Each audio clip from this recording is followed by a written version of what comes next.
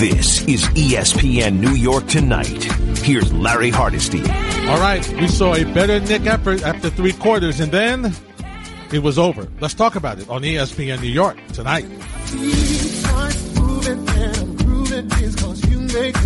We're 1-800-919-3776. That is the number to join us on this Tuesday evening edition of ESPN New York Tonight. Along with Kyrie and Mr. T, we're here to chat with you about the Knicks. And we'll talk a little bit in the time that we have about Aaron Boone not making Manager of the Year. We'll talk about the Astros and what they're doing. And Colin Kaepernick may have a chance to play in the NFL. But our top story tonight, the New York Knicks. And look, did they give you a unbelievable effort tonight? No. Did they play better in spurts? Yeah, they did. At least they were in the game. At least they showed you some attitude. They got the ball in the paint for a couple of possessions, which was good. They played well for a couple of possessions. And listen, on the road, even the best teams have lulls. So you know a team that's struggling is going to have lulls on the road. There's no question about it. So after the end of three at 85-85, you're saying, okay, let's see what happens.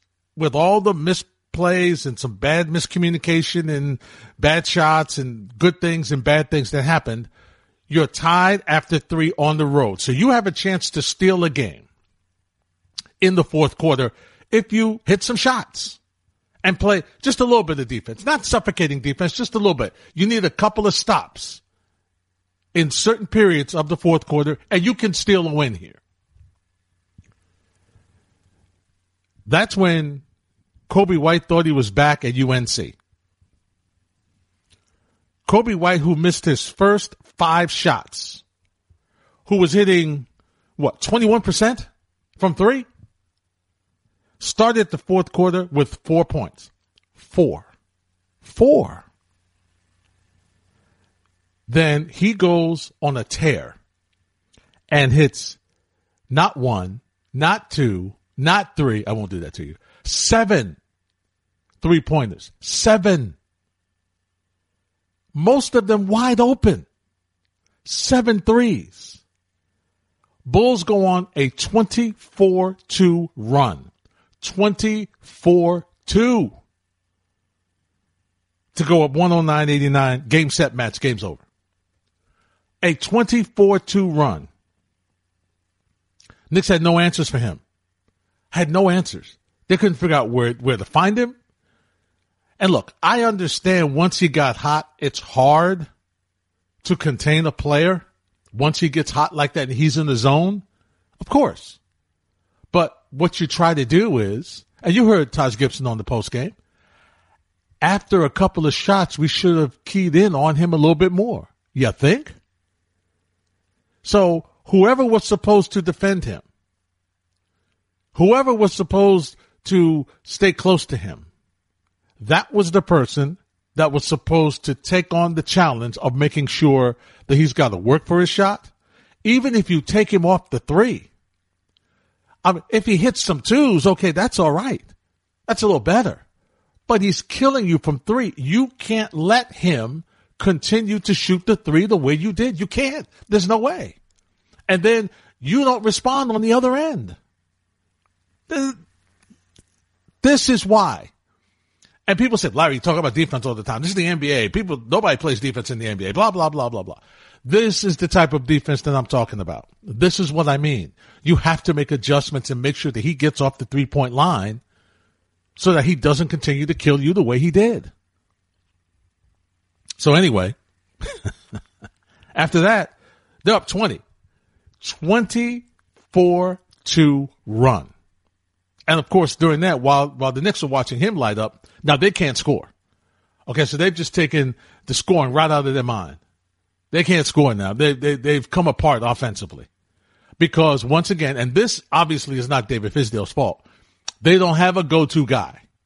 They don't have a guy that you can give the ball to and say, okay, look, take us on, put us on your back and take us home. We need some key buckets here. They don't have that. Okay. So that's not Fisdale. But what they needed to do was maybe run some different plays. So there had to be something either offensively or defensively that the team could do. And they didn't do a thing. And that's why they ended up losing this game. 1-800-919-3776. I know Dan went over the scoreboard and the starters and the point totals with you, but I got to tell you this once again. And see, I'm torn about Frank Ntilikina. I'm torn. I'll tell you why I'm torn about Frank Ntilikina. I understand that you can't expect him to give you a lot of offense. That's not his forte. That he's not an offensive guy. All right, so I understand. But when he gives you the effort he gave you before, was it 14 points, great rebounding, and so on and so forth. So I expect at least, can I get 10, 12 points? Can I get 10, 12 points? And then he'll go through periods like this where you get a stat line in 29 minutes, 1 of 4 with a rebound, 4 assists, and 3 points. And I need more from him in those situations. I need him at least to be more aggressive where he's giving you more assists. He had steals, so defensively he's fine. 2 turnovers, that's not bad. I mean, Knicks had 18, but there's 2 turnovers from him, that's not bad. But I need some scoring from him. I need more. I need him at least to be more aggressive. 4 shots. 4 shots. Barrett was better. That's a positive. 8 of 16, 2 of 4 from 3, 3 of 6 from the free throw line. And, we jump on him. He said, God, why doesn't he shoot free throws? And then you look at Julius Randle. He's 6 of 9. He missed 3.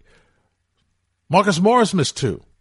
So the free throws, this team as a whole, Kevin Knox missed 2 free throws. As a whole, they're just not shooting the ball well from the free throw line. And these are easy points that you could get that you're just not getting. And for when a team struggles offensively the way they do, you need as many points as you can get.